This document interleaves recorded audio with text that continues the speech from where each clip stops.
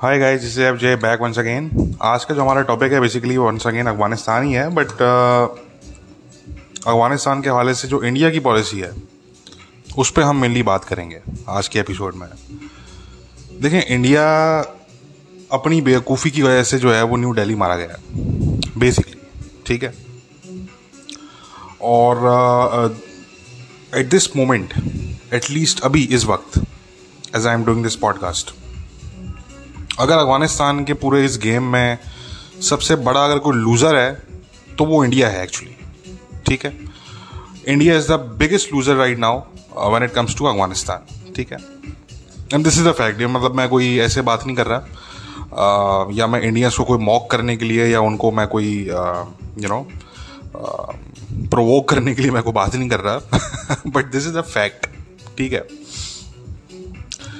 Indians know it, at least the Indian government knows it, और Americans know it, ठीक है। Pakistanis obviously know it, Taliban know it, everybody knows this, right? कि India is the biggest loser in Afghanistan right now. देखें, ये India की जो policy रही शुरू से हम देखें एक बड़ी कंसिस्टेंट पॉलिसी रही कि भाई एंटी तालिबान पॉलिसी है, ठीक है। बट आज से तकरीबन 10 से 11 साल पहले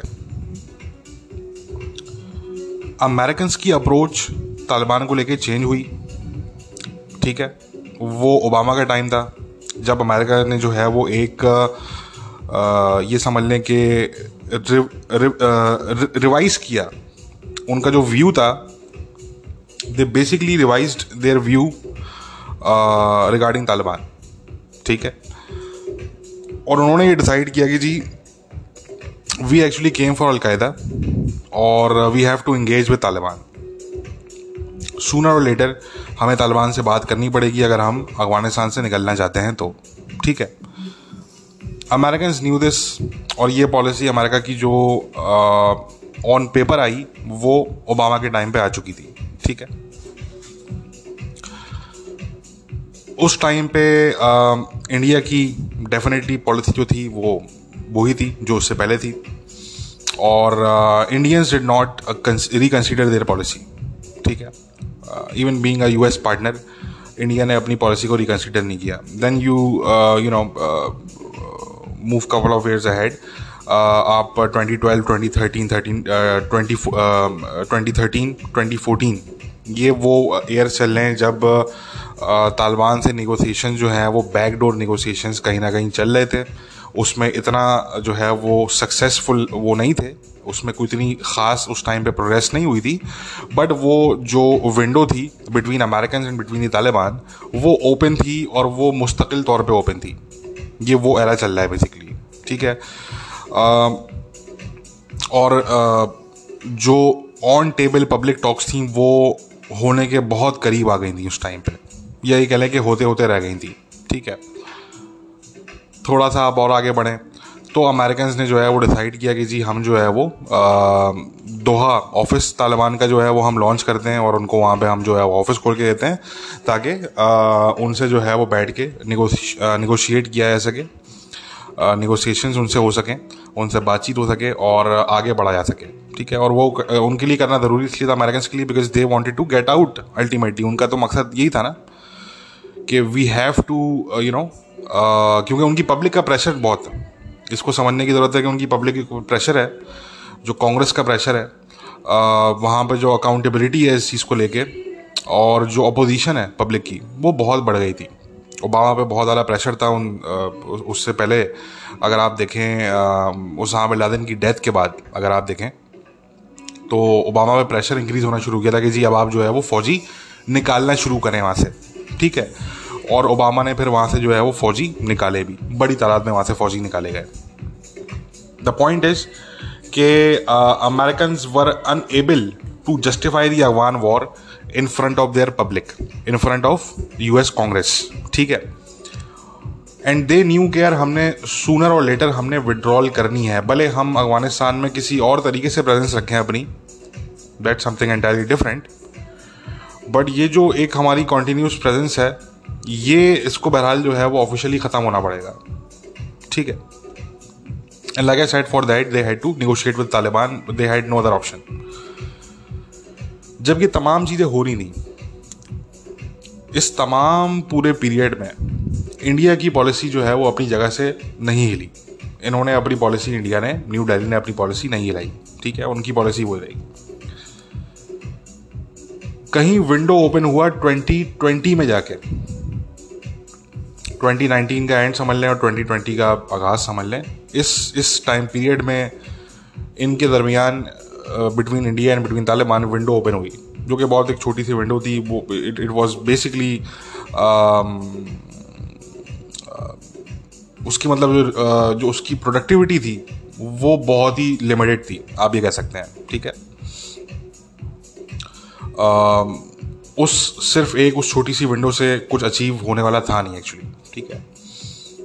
but anyway that window was opened, और इस टाइम पीरियड में फिर जो है वो इंडिया के कुछ बैक डोर कुछ बातचीत किसी लेवल पे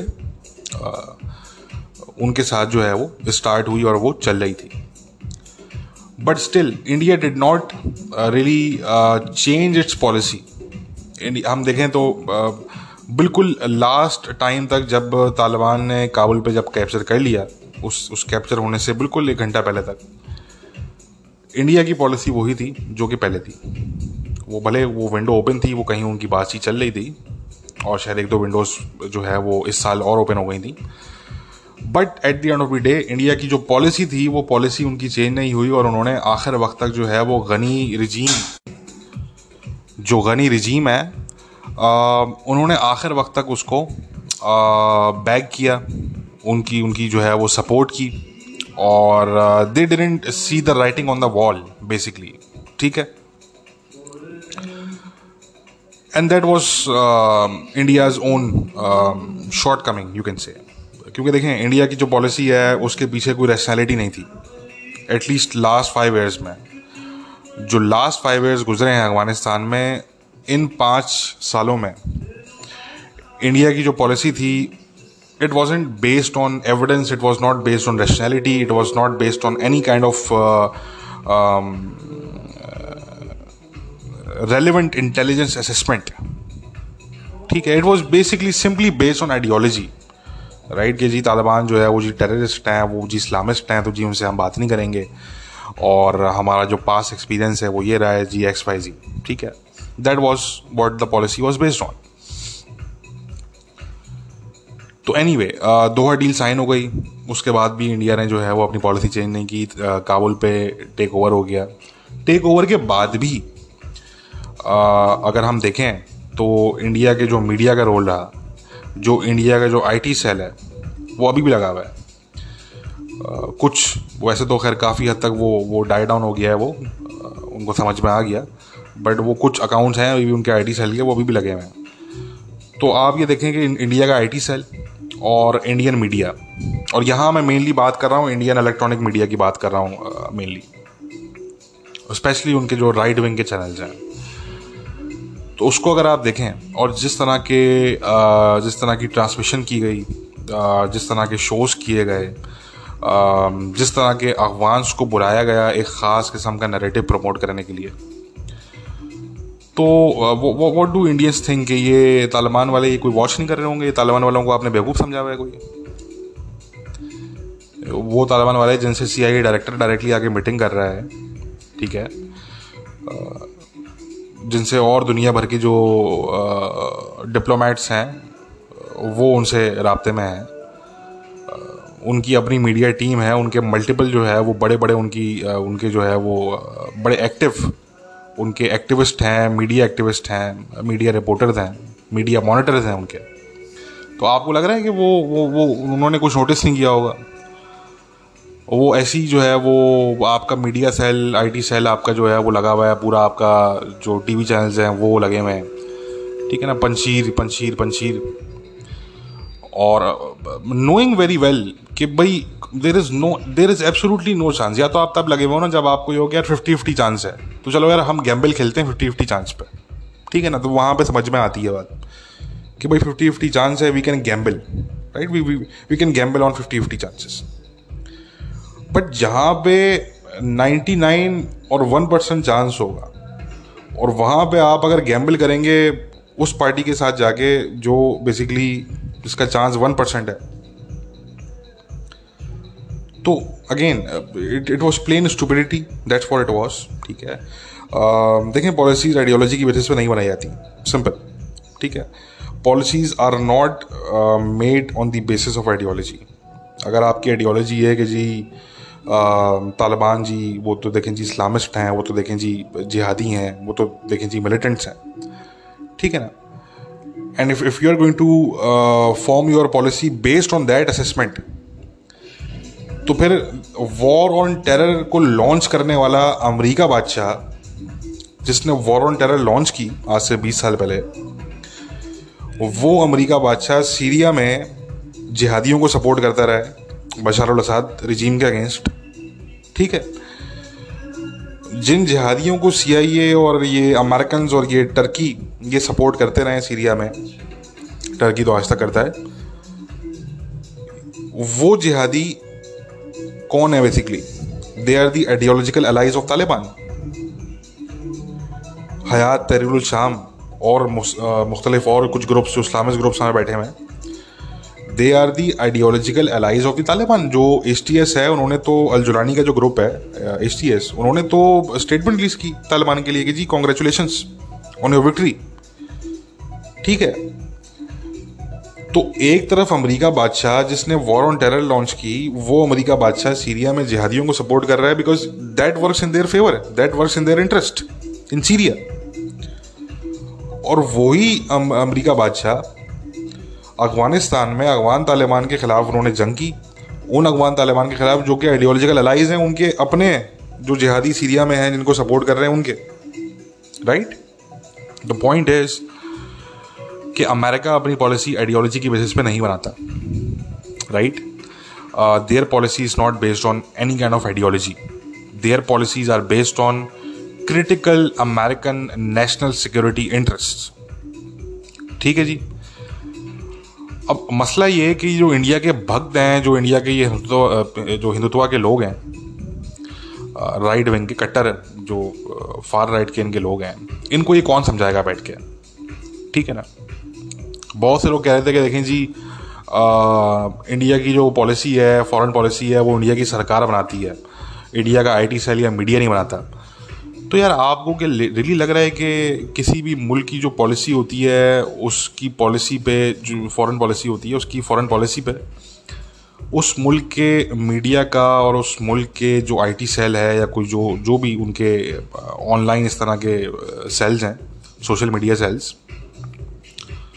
उनका कोई इम्पैक्ट नहीं पड़ता होगा? Really, do you really think that? नहीं, ऐसा नहीं होता, ऐसा बिल्कुल भी नहीं होता। और अगर आपके मुल्क का कोई ऐसा सोशल मीडिया सेल है, कोई ऐसा सोशल मीडिया विंग है, और आपके मुल्क का जो भी मेन स्ट्रीम मीडिया है उसकी कवरेज बहुत ज़्यादा मैटर करती है, उस मुल्क की पॉलिसी में बहुत ज़्यादा मैटर करती है। और बहुत सी दफ़ा ऐसा होता है कि मुल्कों के आपस के ताल्लुकात वो डैमेज हो जाते हैं, वो हर्ट होते हैं इस तरह की चीज़ों से। किसी मुल्क का मीडिया जो है वो अगर इस तरह की, लेट सपोज हम अभी रिसेंटली जो ईरान का मीडिया है, ईरान का मीडिया इस टाइम पे ज़ाहिर सी बात है वो तपे हुए हैं, उनका जो पूरा क्लीन वाइप आउट हुआ है अफगानिस्तान में, तालिबान की लीडरशिप में जितने प्रो ईरान लोग थे वो कैबिनेट का हिस्सा नहीं बनाए गए, कंप्लीट क्लीन बोर्ड हो गया ईरान वहाँ पे। तो वो गुस्से में, वो तपे हुए हैं बेसिकली। ठीक है, तो वो जो उनका गुस्सा है वो उनके मीडिया में झलक रहा है वो। ठीक है जी। तो आपने अगर ये देखना है कि जी ईरान गुस्से में है या ईरान खुश है, तो आपने क्या करना है, आपने उनका स्टेट मीडिया उठा के देख लेना है, तो आपको पता लग जाएगा। ठीक है। अब जो ईरान के जो सोशल मीडिया पे इस टाइम पे लोग जो कमेंट्री कर रहे हैं अगेंस्ट पाकिस्तान, तो आपको क्या लग रहा है कि इससे पाकिस्तान और ईरान के रिलेशनशिप जो है वो हर्ट नहीं होगा? इससे बिल्कुल होगा। और ये तो इसलिए कम होगा इसमें हर्ट क्योंकि वो जो ट्वीट्स कर रहे हैं, वो जो पोस्ट लगा रहे हैं फेसबुक पे, वो लगा रहे हैं फ़ारसी के अंदर, और पाकिस्तानी समझ नहीं सकते फ़ारसी, तो एक लिमिटेड उसका डैमेज है। मगर वही चीज़ अगर वो इंग्लिश में कर रहे हो तो उसका डबल इम्पैक्ट होगा। ठीक है ना, क्योंकि उसको सिर्फ पाकिस्तानी नहीं पढ़े होंगे, उसको बाकी की दुनिया ही पढ़ी होगी। ठीक है, that's what I am trying to tell you. और ये स्पेशली इंडियंस के लिए बात है, उन लोगों के लिए जो मुझसे कह रहे थे कि जी जो आईटी सेल है इंडिया का या जो जी मीडिया है उसका कोई इम्पैक्ट नहीं पड़ेगा। बिल्कुल इम्पैक्ट पड़ेगा, और ये आप देखेंगे इम्पैक्ट पड़ चुका है इनफैक्ट, क्योंकि इन बेचारों को पता नहीं है, इनकी ज़रा तालिबान से जो है वो कोई इंटरेक्शन इनका होता नहीं है, तो इनको अंदाज़ा नहीं है कि तालिबान के मेंबर्स जो हैं वो एक्चुअली क्या सोच रहे हैं इस टाइम पे, ठीक है ना। They don't have any kind of respect for India at this time, at least at this time, ठीक है जी। और उसमें मेन वजह मैंने बता दिया आपको कि उसमें इंडिया का मीडिया और इंडिया का आईटी सेल, जिस किस्म की फेक न्यूज़ इन्होंने रन की, जिस किस्म की इन्होंने जो है वो फेक कमेंट्री इनकी जो चल रही थी, प्रोपेगेंडा जो इनका चल रहा था, तो वो तमाम चीज़ें वो नोटिस हो रही होती हैं, वो ऑब्जर्व हो रही होती हैं, ठीक है ना। और अगेन बात वो आती है कि सबसे बड़ी मतलब मुझे नहीं समझ में आ रहा, मतलब I really don't have any idea कि पंचीरियों के पीछे इन्होंने अपने आईटी सेल को और मीडिया को क्यों देखे ना, क्योंकि वो वाली बात है कि अगर आपका आईटी सेल पहली बात अगर आपके कंट्रोल में नहीं है, अगर आपका आईटी सेल बीजेपी के कंट्रोल में नहीं है, या आपका मीडिया जो बिल्कुल फार राइट का मीडिया है जिसको हम भी जानते हैं कि यार ये मतलब कोई शो कर नहीं सकते बीजेपी के जो एडवाइजर्स हैं उनसे एडवाइस लिए बगैर, ठीक है, तो अगर वो आपके कंट्रोल में नहीं है, जो कि मैं मानने के लिए तैयार नहीं हूँ, I don't believe on that at all, but assume कर लेते हैं कि अगर आप कह रहे हैं कि जी वो आपके कंट्रोल में नहीं है, तो ये तो और ज़्यादा डेंजरस है आपके लिए, ठीक है ना। तो मैं समझता हूँ कि इनको कंट्रोल किया जा सकता था, इन्होंने नहीं किया, जानबूझ के नहीं किया, और इसमें इंडिया की सरकार की नाकामी है डेफिनेटली। इसमें जो है वो इंडिया का जो खुद मीडिया है उसने ये खुद साबित कर दिया कि जी वो कितना डैमेजिंग है। जो इंडिया का आईटी सेल है इन्होंने खुद साबित कर दिया कि how dangerous they themselves are for the Indian foreign policy, के अब देखते हैं कि आने वाले वक्तों में क्या होता है, क्योंकि जो कैबिनेट है तालिबान का, जो उस टाइम पे केयर टेकर कैबिनेट है, वो तो basically it's a pro Pakistan cabinet, ठीक है। जो एक्चुअल गवर्नमेंट आगे जाके फॉर्म होती है, अब उसमें देखते हैं कि उसमें क्या चीज़ें होती हैं और क्या नहीं होती। But one thing is for sure, Afghanistan में पाकिस्तान के पास इस टाइम पे बहुत से कार्ड्स हैं, इंडिया के पास इस टाइम पे कोई कार्ड नहीं है। अच्छा इंडिया का देखें, अब बात क्या आती है, वो कहते हैं ना कि वक्त जो है वो कुछ चेहरे जो हैं वो असल नकाब चेहरों से उड़ जाते हैं। अब मैं कुछ सुन रहा था, इंडिया के नेशनल सिक्योरिटी कुछ एनालिस्ट हैं, मैं उनको सुन रहा था, उनके रिटायर्ड कोई फौजी वगैरह हैं, क्योंकि मैं तो देखें सुनता हूँ, अब मुझे समझ नहीं आता कि पाकिस्तानी क्यों स्टडी नहीं करते, ठीक है ना। वो पाकिस्तान में बॉलीवुड बैन कर दिया है। अच्छा बॉलीवुड ठीक है, वो बैन करना एक अलग चीज़ है, ठीक है ना, दैट्स एंटरटेनमेंट। मगर मैं समझता हूँ कि पाकिस्तानियों को इंडिया के मीडिया को फॉलो करना चाहिए। इंडिया का जो न्यूज़ मीडिया है, मैं उसकी बात कर रहा हूँ, उसको फॉलो करना चाहिए। और जो इंडिया के नेशनल सिक्योरिटी एनालिस्ट हैं, जो डिफेंस एनालिस्ट हैं, उनको भी फॉलो करना चाहिए और सुनेंगे वो क्या बात कर रहे हैं, ठीक है, because majority Pakistanis don't pay attention on that, ठीक है ना।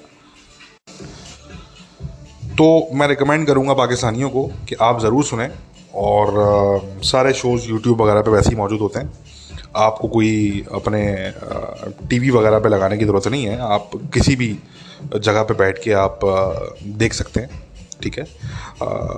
But do watch those Indian channels, और मैंने कहा स्पेशली न्यूज़ चैनल्स, और स्पेशली जो जिन लोगों की मैं बात कर रहा हूँ कि उनका आप सुनें कि वो क्या बात कर रहे हैं, वो they are the defence analyst, they are the national security analyst of India, ठीक है।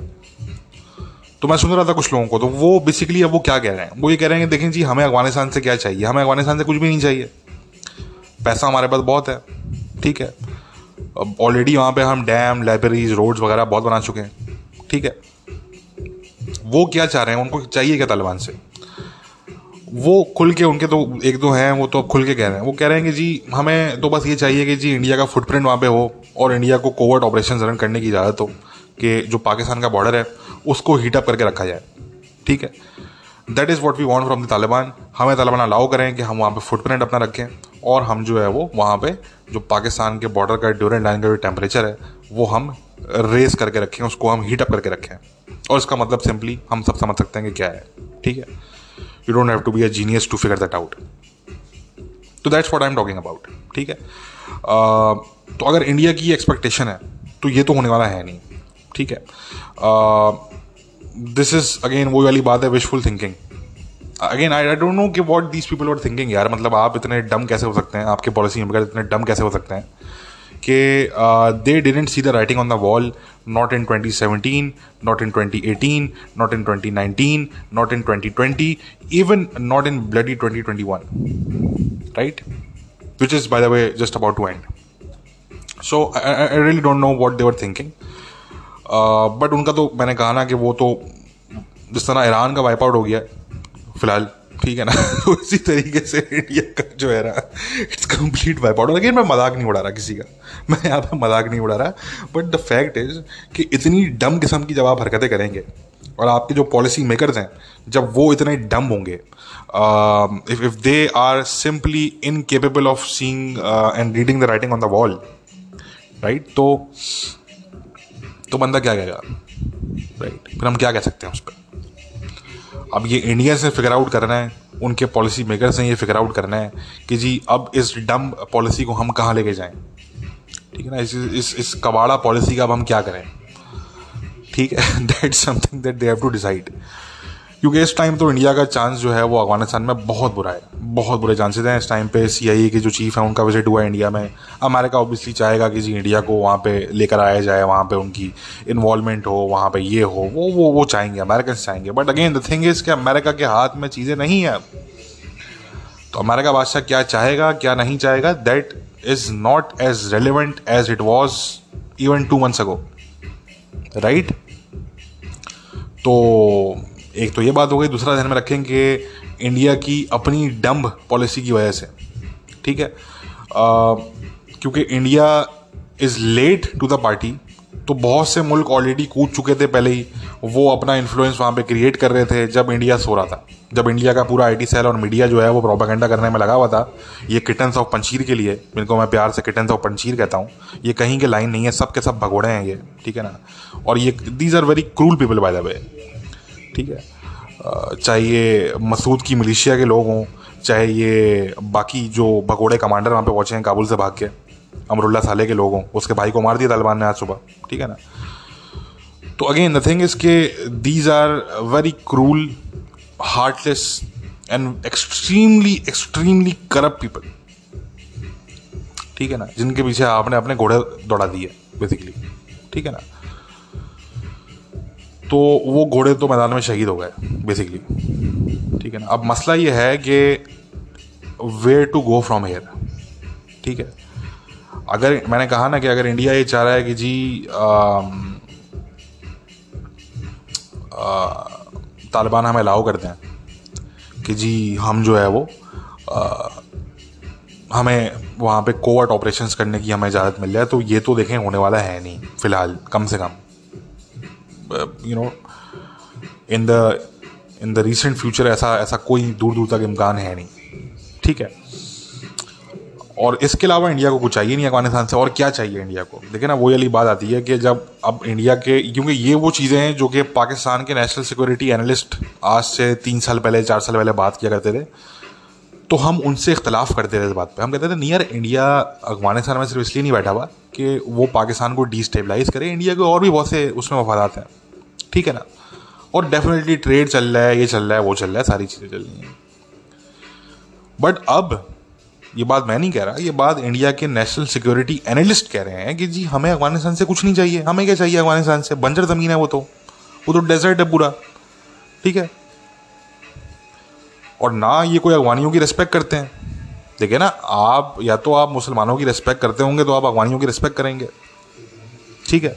ये से वो नहीं 2-4 अफगान की रिस्पेक्ट करते हैं जो तारिक फतह टाइप के, इस तरह के तारिक फतह साहब हैं, ठीक है ना. तो इस तरह के कोई अगर कैरेक्टर होंगे अफगान नेशन में, जो कि हैं, आई एम श्योर डेफिनेटली हर नेशन में होते हैं, तो ऐसे कोई 2-4 कैरेक्टर हैं, उनकी ये रिस्पेक्ट करते हैं, ये लोग अपने अपने शो से बुलाते हैं, ठीक है ना. बाकी तो ये किसी अफगान की रिस्पेक्ट नहीं करते. वो मुस्लिम्स हैं, वो तो ज़्यादातर कंजर्वेटिव मुस्लिम्स हैं, इस्लामिस्ट हैं बहुत से अफगान, ठीक है. तो India has Indians, you know, the far right Indians and the Indian government, they don't have any you know sympathy towards the larger Afghan nation, ठीक है ना. ये कहने की बातें हैं कि जी हमने ये किया वो किया, वो आपने इसलिए किया क्योंकि आपकी सॉफ्ट पावर थी, आप वो कर रहे थे, तो आपका एक वहाँ पे फुटप्रिंट भी था, आपका वहाँ पे एक होल्ड भी था, लोगों में भी था कि देखें जी इंडिया जो है वो ये काम कर रहा है. But at the end of the day What was your end goal? Your end goal was to run covert operations against Pakistan. और ये मैं नहीं कह रहा, ये तो इंडिया के एनालिस्ट कह रहे हैं इस टाइम पे, नेशनल सिक्योरिटी एनालिस्ट। मैं नाम किसी के यहाँ पे ले नहीं रहा, मगर जो भी फॉलो करने वाले लोग हैं दे वुड नो मैं किसके बारे में बात कर रहा हूँ। एक दो लोग हैं जिनके बारे में बात कर रहा हूँ मैं, और बड़े पॉपुलर हैं आजकल इंडिया में वो लोग, जिनकी बातें सुनी जाती हैं इंडिया में। और अगेन मैं यहाँ पे से बात कर रहा हूँ उनका जो राइट विंग है, फार राइट है, उसकी बात कर रहा हूँ मैं। जो लिबरल सेकुलर इंडियंस हैं उनकी तो हम बात ही नहीं कर रहे, वो तो बेहतरीन लोग हैं, उनके लिए ढेर सारा प्यार हमारा, ठीक है जी, ढेर सारा प्यार आप लोगों के लिए। मगर जो ये जो राइट विंग के, जो फार राइट के जो लोग हैं इंडिया के, इनकी हम बात कर रहे हैं मेनली। तो द थिंग इज के अब देखें, बहुत सी चीज़ों में बहुत देर हो चुकी है, ठीक है। इंडिया, मैंने कहा ना, India is late to the party. China पहले पहुंच गया था। चाइना और पाकिस्तान जो है वो बेर पोंग खेल लेते, वो बेर पोंग खेल लेते। बीच में कहीं अमेरिका भी खड़ा हुआ था और रशिया वगैरह भी खड़े हुए थे। इंडिया वो दूर कहीं बैठा हुआ था कोने में, बिल्कुल कमरे के कोने में, रूम के कोने में बैठा हुआ था। उनको जहाँ पे गेम पूरा चल रहा था उस लोकेशन तक पहुँचने में बहुत टाइम लग गया ठीक है ना, दैट्स द थिंग। तो कुछ चीज़ें हैं जिनके लिए बहुत देर हो चुकी है, अब उसका टाइम नहीं है। अब ये भूल जाए इंडियंस के, वो चीज़ें हो सकती हैं आने वाले 5 सालों में भी, ठीक है ना। जिसमें एक चीज़ मैंने बता दी कि अगर इंडिया ये एक्सपेक्ट कर रहा है कि जी कोवर्ट ऑपरेशन हम रन कर सकते हैं against Pakistan on Afghan soil, Taliban की मर्जी के साथ। हाँ, तालिबान की मर्जी का अगेंस्ट करना चाहें वो एक अलग बात है, वो ठीक है, वो एक अलग कहानी है, but with the approval of Taliban सवाल ही पैदा नहीं होता फिलहाल आने वाले 5 सालों में, ठीक है। नंबर 1। नंबर 2, देखें, इंडिया जो है वो एक रीजनल स्टेट है, no doubt about that. India के जो टर्म्स हैं ईरान के साथ वो बहुत अच्छे टर्म्स हैं, ठीक है। इंडिया ऑन इट्स ओन तो अफगानिस्तान में खुद इतना कुछ कर नहीं सकता, क्योंकि ना इंडिया की कोई ख़ास वहाँ पे कोई प्रॉक्सी है, ना वहाँ पे कोई इस तरह की कोई चीज़ है।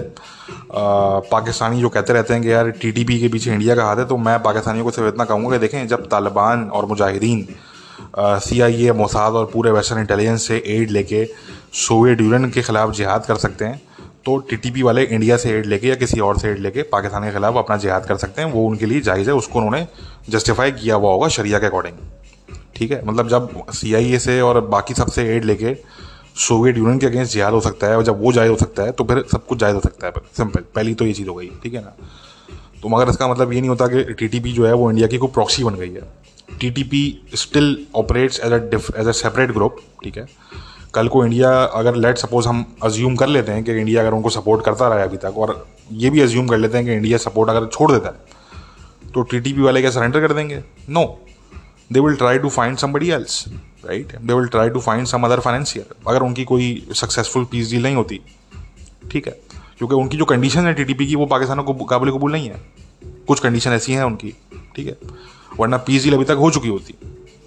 तो द थिंग इज कि अगर कोई एक मुल्क, कोई एक ताकत अगर टीटीपी की सपोर्ट करना छोड़ भी देती है, तो कोई दूसरी ताकत बीच में कूद सकती है, ठीक है। और सबसे बढ़ के TTP are the ideological allies of Taliban. Taliban will never hand over TTP to Pakistan, simple, ठीक है। वो अगर होना होता तो वो 10 साल पहले हो चुका होता। That's number 1। नंबर 2, तालिबान ने कहा है कि जी हम किसी भी ग्रुप को अफगानिस्तान के सॉइल से टेररिस्ट एक्टिविटीज़ कैरी आउट नहीं करने देंगे, ठीक है। That is what they have committed in the Doha deal, that is what their official statements are, that's what their official position is, that's what they keep telling everybody on every single media channel out there, right. उन्होंने ये नहीं कहा कि हम वहाँ पे किसी Islamist या जिहादी अपने भाई को या किसी जिहादी इस्लामिस्ट ग्रुप को रहने नहीं देंगे। They have not said that. उन्होंने कहा है हम ऑपरेशंस कैरी आउट नहीं करने देंगे। फ़र्क है दोनों चीज़ों में। अगर कोई वहाँ पर रह रहा है जो खुद वहाँ से ऑपरेशंस कैरी आउट नहीं कर रहा, तो then Taliban won't touch that person, ठीक है। जहाँ तक टीटीपी के अटैक्स की बात है, तो टीटीपी वाले अगर अटैक कर रहे हैं और पाकिस्तान अगर कंप्लेन करता है तालिबान को, तो तालिबान की ऑफिशियल स्टेटमेंट या ऑफिशियल पोजीशन उनकी ये होगी कि जी ये अटैक तो कैरी आउट किया गया विद इन पाकिस्तान, ये अफगानिस्तान से नहीं किया गया, ठीक है। भले टीटीपी के कमांडर अफगानिस्तान में बैठे हुए हैं, वो भले टीटीपी का अमीर जो है वो अफगानिस्तान में बैठा हुआ हो, डजेंट मैटर, उनकी ये पोजीशन होगी कि जी ये अटैक तो कैरी आउट हुआ है विद इन पाकिस्तान, ठीक है। और टेक्निकली उनकी पोजीशन करेक्ट होगी भाई, टेक्निकली तो करेक्ट होगी ना। अगर किसी ने पाकिस्तान की चेक पोस्ट पे, एफसी की चेक पोस्ट पे बलूचिस्तान में हमला किया तो वो पाकिस्तान के सॉइल पे किया ना उसने, वो बंदा पाकिस्तान में मौजूद है वो, ठीक है। तो टेक्निकली वो सही होगी, but still the fact of the matter is के टीटीपी की पूरी लीडरशिप जो है वो अफगानिस्तान में, एवरीबडी नोज दैट, ठीक है। तो मैंने कहा कि इंडिया की ऐसा सच प्रॉक्सी अफगानिस्तान में नहीं है। मतलब ऐसा नहीं है कि जी अगर टीटीपी को हम अज्यूम कर लेते हैं अगर इंडिया सपोर्ट कर रहा है अभी तक, तो अगर इंडिया बंद कर देता है लेट्स सपोज, तो दैट डज नॉट मीन कि टीटीपी विल कोलैप्स, ठीक है। जस्ट लाइक हमने पास में ये आर्गूमेंट हमने आप लोगों के सामने रखा था कि अगर पाकिस्तान जो भी थोड़ा बहुत लेवरेज अपना रखने के लिए अगर थोड़ी बहुत कहीं सपोर्ट प्रोवाइड करता है या उनको वो ईज ऑफ एक्सेस अगर प्रोवाइड करता है तालिबान को कि जी आप अपने लोगों को यहाँ पे भले हॉस्पिटलाइज कर सकते हैं हमारी तरफ, तो just because of that does not make Taliban a proxy of Pakistan. Pakistan को अगर आप इक्वेशन से निकाल लें एक मिनट के लिए, तो Taliban will still exist, they are still going to stay on the ground, ठीक है ना। तो दैट्स द थिंग कि this all these things do not make these groups a proxy of these countries, ठीक है। तो same goes for TTP, same goes for Taliban. अब TTP के केस में मैंने कहा कि वो उनकी जो कार्रवाइयाँ हैं वो बड़ी लिमिटेड हैं। वो एक तो मेन लैंड पाकिस्तान में जो हार्ट ऑफ पाकिस्तान है वहाँ पे उनकी अटैक्स कैरी आउट करने की जो कैपेबिलिटी है वो बहुत लो है, एक्सट्रीमली लो है। उनके जो अटैक्स होते हैं वो ज़्यादातर बलूचिस्तान के पट्टी पे होते हैं या वो जो पूरा केपी की जो पट्टी है, ट्राइबल बेल्ट है, वहाँ पे होते हैं, ठीक है। सो अगेन इंडिया की खुद कोई ऐसी लेजिटिमेट अफगान प्रॉक्सी मौजूद नहीं है। टीटीपी जो है अगर आप उसको प्रॉक्सी कहते भी हैं इंडिया की, तो TTP is basically Pakistani Taliban, it's not a legitimate Afghan group of some kind, ठीक है। So that's one thing. अब यहाँ पे ईरान अगर इक्वेशन के अंदर आ जाता है तो this is certainly a possibility कि फ्यूचर के अंदर कोई इंडिया और ईरान की कोई अलायंस बन सकती है इन अफगानिस्तान, अगर ईरान के जो कंसर्न्स हैं वो एड्रेस नहीं होते, राइट। और चांसेस हैं इस बात के कि शायद वो एड्रेस ना हो, ठीक है। और व्हेन आई से कंसर्न्स तो बेसिकली ईरान के जो ये कह लें कि अनजस्टिफाइबल कंसर्न्स हैं, मैं उनकी बात कर रहा हूँ। मैं यहाँ पे उसकी बात नहीं कर रहा कि जी ईरान का अगर कोई काउंटर टेररिज्म का कंसर्न है तो वो तो लेजिटिमेट कंसर्न है, वो तो हम समझते हैं कि बिल्कुल ईरान का अगर कोई कंसर्न है कि जी कोई अगर टेररिस्ट ग्रुप है जो अफगानिस्तान से थ्रेटन कर सकता है ईरान को, तो हम समझते हैं कि बिल्कुल ईरान को राइट है कि वो उस पर बात करे, और तालिबान को बल्कि चाहिए कि वो उन एड्रेसेस को, उन कंसर्न्स को एड्रेस करें, ठीक है। ये हमारी पोजीशन है उस पर। बट ईरान की जो ये ख्वाहिशात है ना कि जी हमारे जी 4-5 लोग कैबिनेट के अंदर हों, केयर टेकर कैबिनेट में, जी हमारे 5-6 लोग गवर्नमेंट के अंदर हों, जी उनको 1-2 मिनिस्ट्रीज आप दे दें, देखिए ना ये जो ख्वाहिशें हैं, अब हर ख्वाहिश तो पूरी नहीं हो सकती ना यार। देखिए ना हर किसी की, मेरी बहुत सी ख्वाहिशें यार, मैं भी चाहता हूँ मेरे पास भाई कोई जो है वो लेटेस्ट BMW का मॉडल हो मेरे पास, मैं भी चाहता हूँ, ठीक है। हमारे पास नहीं है मगर भाई, ठीक है। तो ख्वाहिशें बहुत होती हैं, ठीक है। ख्वाहिशें इंसान की हो सकती हैं, ख्वाहिश के कोई पैसे नहीं होते, इंसान ख्वाहिश कर सकता है, मगर हाँ ज़रूरी नहीं है कि आपकी हर ख्वाहिश पूरी हो, ठीक है। तो ये जो कुछ ख्वाहिशात हैं ईरान की, तो इसमें प्रॉब्लम्स हैं एक्चुअली, ठीक है। ये होना, पूरा होना ये मुश्किल है, ठीक है जी। मगर मैंने कहा कि ये एक पॉसिबिलिटी मौजूद है कि अगर इंडिया को कोई ऑप्शन अदर नहीं आएगा और अगर तालिबान के साथ भी उनके ताल्लुकात उस लेवल पे अच्छे नहीं हो पाए जिस लेवल पे वो एक्सपेक्ट कर रहे हैं, या वो खुशफहमी में बैठे हुए हैं कि जी तालिबान हमें अलाउ कर देंगे जी हम कोवर्ट ऑपरेशन रन करें दोबारा से पाकिस्तान के ख़िलाफ़ अफगानिस्तान में, तो कहने का मकसद कि अगर ये ख्वाहिशें हैं इंडिया की, तो फिर डेफिनेटली हमें नज़र ये आ रहा है फ्यूचर में, आने वाले वक्तों में, साल 1.5 साल 2 साल में ये चीज़ें क्लियर हो जाएंगी कि कोई शायद alliance between India and Iran in Afghanistan बन सकती है, पॉसिबल है। क्योंकि देखिए ईरान के एसेट्स मौजूद हैं, बकायदा लेजिटिमेट पॉलिटिकल ग्रुप्स जो हैं वो भी ईरान के अलाइज रहे हैं और उनके एसेट्स भी हैं अफगानिस्तान में, उनकी मिलिशिया के भी लोग हैं इस टाइम पे अफगानिस्तान में। ईरान के फिर भी एसेट्स हैं, इंडिया का इस टाइम पे मुझे नहीं लगता कि कोई ख़ास कोई एसेट वहाँ पे है, मतलब वो उनके कोई इंटेलिजेंस के ऑपरेटिव्स हों वो एक अलग बात है, मगर ऐसा कोई अगवान ग्रुप उनका नहीं है जो उनके सपोर्ट पे हो या वो उनको सपोर्ट करने के लिए एग्री हो या इंडिया का वो मिशन लीड करने के लिए एग्री हो। तो that's what I am talking about कि ये एक पॉसिबिलिटी है फ्यूचर में। ठीक है जी। Coming back to the original Indian policy issue के ये जो इंडिया की एक बिल्कुल बुद्धों वाली जो पॉलिसी रही, इनफैक्ट इंडिया के कुछ हैं जो ऐसे एनालिस्ट हैं जो पिछले 2-3 साल से बात करते रहे और वो कहते रहे कि यार आपको चाहिए कि आप जो है वो थोड़ा बातचीत करें, थोड़ी अपनी पॉलिसी को रीएडजस्ट करें ग्राउंड रियलिटीज़ जो शिफ्ट हो रही हैं उनके हिसाब से। But obviously the Indian government did not do that. और अब उनकी कुछ मीटिंग्स हुई हैं दोहा में। एक मीटिंग पब्लिक जो है वो भी पब्लिक की गई, मगर हमारी इन्फॉर्मेशन के हिसाब से और भी मीटिंग्स हुई हैं जो कि पब्लिक नहीं की गई। ठीक है, तो वील सी, हम देखते हैं। और हम नेक ख्वाहिशात हमारी भी हैं, हमारी भी जो है वो are warm wishes with the Indians कि आप गुड लक टू यू भाई, गुड लक। आप लोग जो है वो करें, अपनी पॉलिसी को रीएडजस्ट करें भाई। ठीक है, it might be too late for that, but फिर भी शायद कुछ ना कुछ निकला है उसमें से। ज़्यादा कुछ इम्कान नहीं है निकलने का, but still maybe, who knows. ठीक है ना। तो हमारी नेक शुभकामनाएं जो है वो साथ हैं। और again best of luck, good luck, warm regards. ठीक है, और दैट्स अबाउट इट। अब देखते हैं कि आने वाले वक्तों में इंडिया की जो है वो क्या पॉलिसी होती है और इंडिया क्या निकाल पाता है अफगानिस्तान में से। ठीक है, मैंने कहा कि अमेरिकन्स का इन्फ्लुएंस बहुत लिमिटेड है और मज़ीद कम होगा अफगानिस्तान में। और जो आने वाले वक्तों में ज़्यादा चांसेस हैं इन्फ्लुएंस होने के वो चाइना, और जो चाइना का ब्लॉक है जिसमें पाकिस्तान भी है ओबियसली, इस ब्लॉक के ज़्यादा चांसेस हैं। Right, so again we will see कि क्या जो है वो इसमें चीज़ें होती हैं, और उस पर हम डेफिनेटली डिस्कस करते रहेंगे।